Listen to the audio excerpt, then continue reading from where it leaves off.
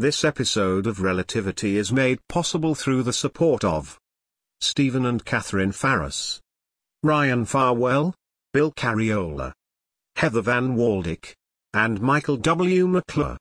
And by listeners like you, who support us and get exclusive content through patreon.com/relativity.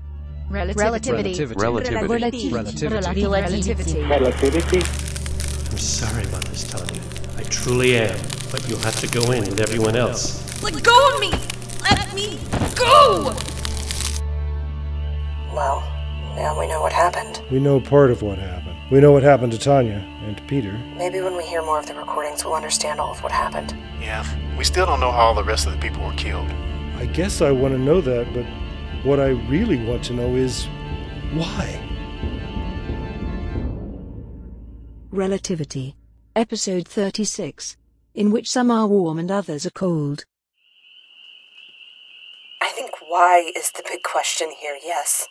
Let's go back to the recording before that and hear what he was saying then. No. Now it's time for the doctor to go up into the core and inspect the inside of the freezer. Yeah, I guess it is. And Marcus, it's time for you and Prithvi and Daria and the rest of the shift to go to your homes and shelter from the hurricane and, if at all possible, to get a good long rest. I feel fine, I promise you. This is an order. I'm committed to taking better care of my people now. Does that include yourself? It does. So, Marcus, I don't want to see you in here on this rotation. Okay. All right. But I do want to hear those recordings. They will still be here. Now go. And be careful. How far out is the hurricane? It's tearing up Antigua right now, so we'll get it very soon. Go home and hunker down. Data Specialist Dupree, going offline. Got another one of your hurricanes from hell coming. Yes, we do. So, how are you feeling? You mean physically? I'm okay. I had another blow to the head. My third in the last few weeks. I meant emotionally. I know this must be rough. Because it's under the lights from the core, I can see Peter's body from here. So talk about your campfire ghost stories. I'm sorry. Maybe we should have waited after all. No, I really needed to hear that. I'm the one who insisted on it. Do you feel up to exploring the inside of the freezer? No, but I'm going to do it anyway. We really do need to know if he's damaged any of the machinery in there. It didn't look like it when I was in there before, but I was understandably distracted by the sight of all those faces I know. Right. I really wish there was another way to inspect this equipment. It doesn't seem fair to send you in there again. Well, no, but I'll do it. And when did you get so warm and compassionate? I've always been warm and compassionate. I just don't always express it. I'm not complaining. I'm just curious. And I'm at Peter's body again. I'm taking another look at his eyes. His eyes? Yeah, I'd noticed before that they looked frozen. The skin around them crystallized. And I think what we heard on the recording was Tanya trying to push him away so he'd break his grip on her, and she must have made contact with his face at the very instant that her body temperature dropped 300 degrees. So then we heard him staggering around because... He was blind, yeah.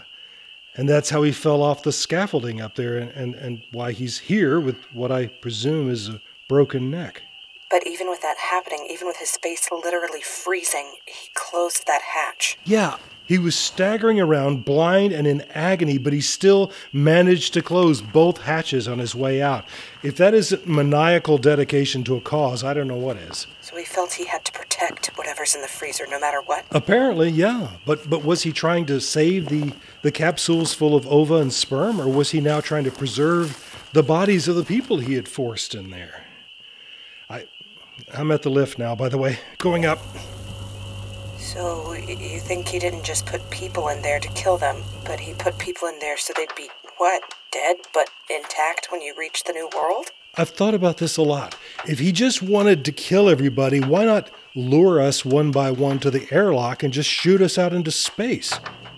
No, he put everybody in the freezer. He wanted them to be dead, but he also wanted their bodies stored. For what? I have no idea.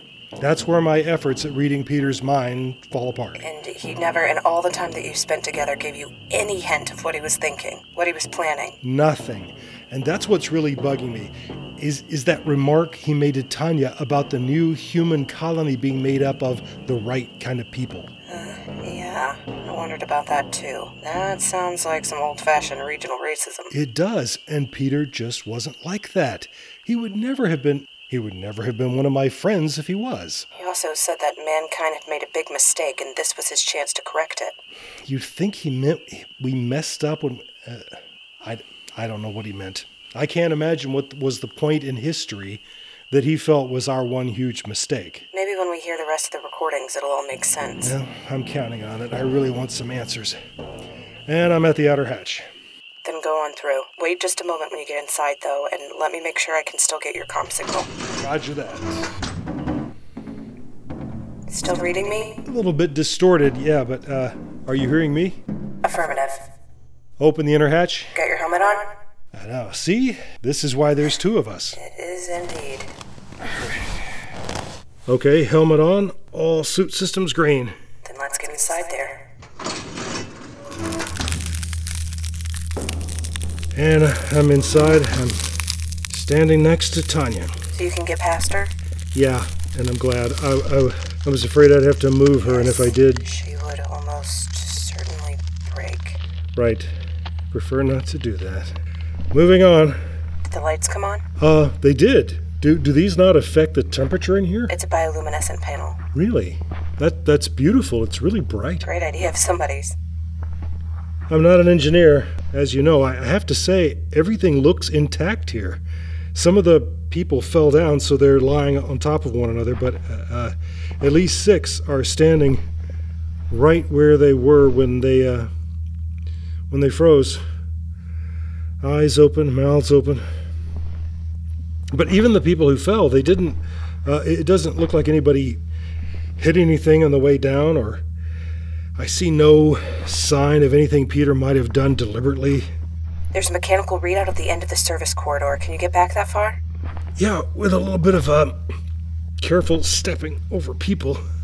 Yeah, okay, nearly there. One more person to, oh, hey, this is important. Talk to me.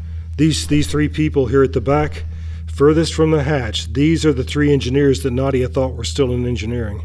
I'm not sure what you're talking about. Oh, I thought Marcus had brought you up to speed. No, when we were going to engineering to get this suit, we had a problem with our beloved central computer because she insisted there were already people back there. She had faulty sensor readings? She certainly did, and she detected the presence of a sleeping gas in there behind a closed hatch, and she wouldn't vent the air out because of those 3 people she insisted were still in there.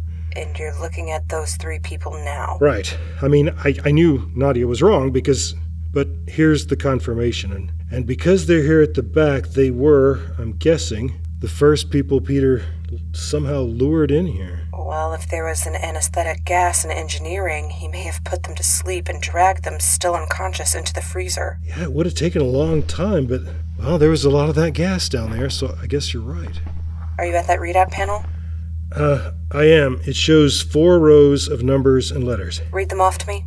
I see DCMP 0000. That's good. Next is XNN 100. Excellent. A little hard to see the readout behind the glass while I'm looking through a helmet. PWR 100. Perfect. And EMR 0000. All perfect. No damage detected by the internal system. So can I get out of here? I believe so, yes. Good. Well, hold on. Now that I look around from this perspective, I think I'll work my way out, taking note of each person and where they are in here. It might give us some clues about what happened. Maybe even to why it happened. Oh, wouldn't that be nice? But yeah, when I came in, I was in a hurry to get back out, but now I think I'll take my time. Doctor, you take all the time you need.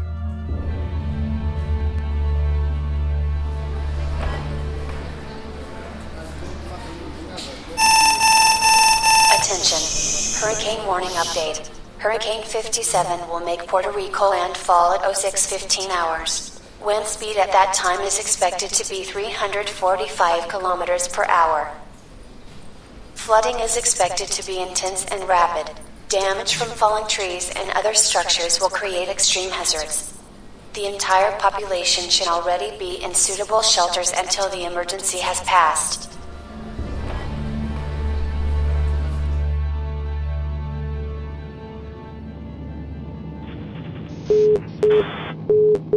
Mission Control to Konieczny.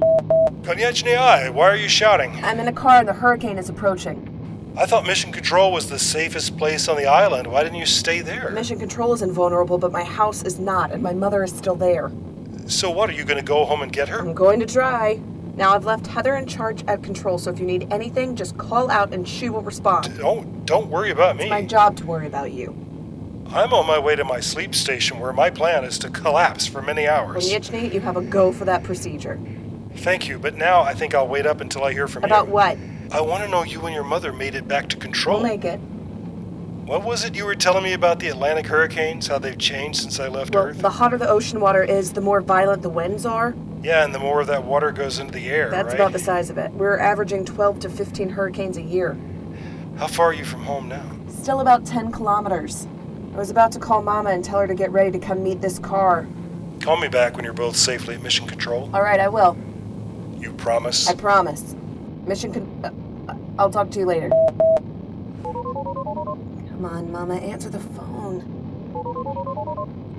You had the receiver on your wrist when I saw you last, and when you just can't talk, you send me an automated... Otherwise, you pick up on the first ring because you know it's going to be me. So this is more like... You can't answer.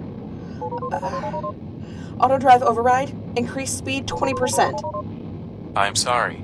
We are already at the maximum speed for this road under these conditions. Of course we are. All right, Mama. What's keeping you from answering?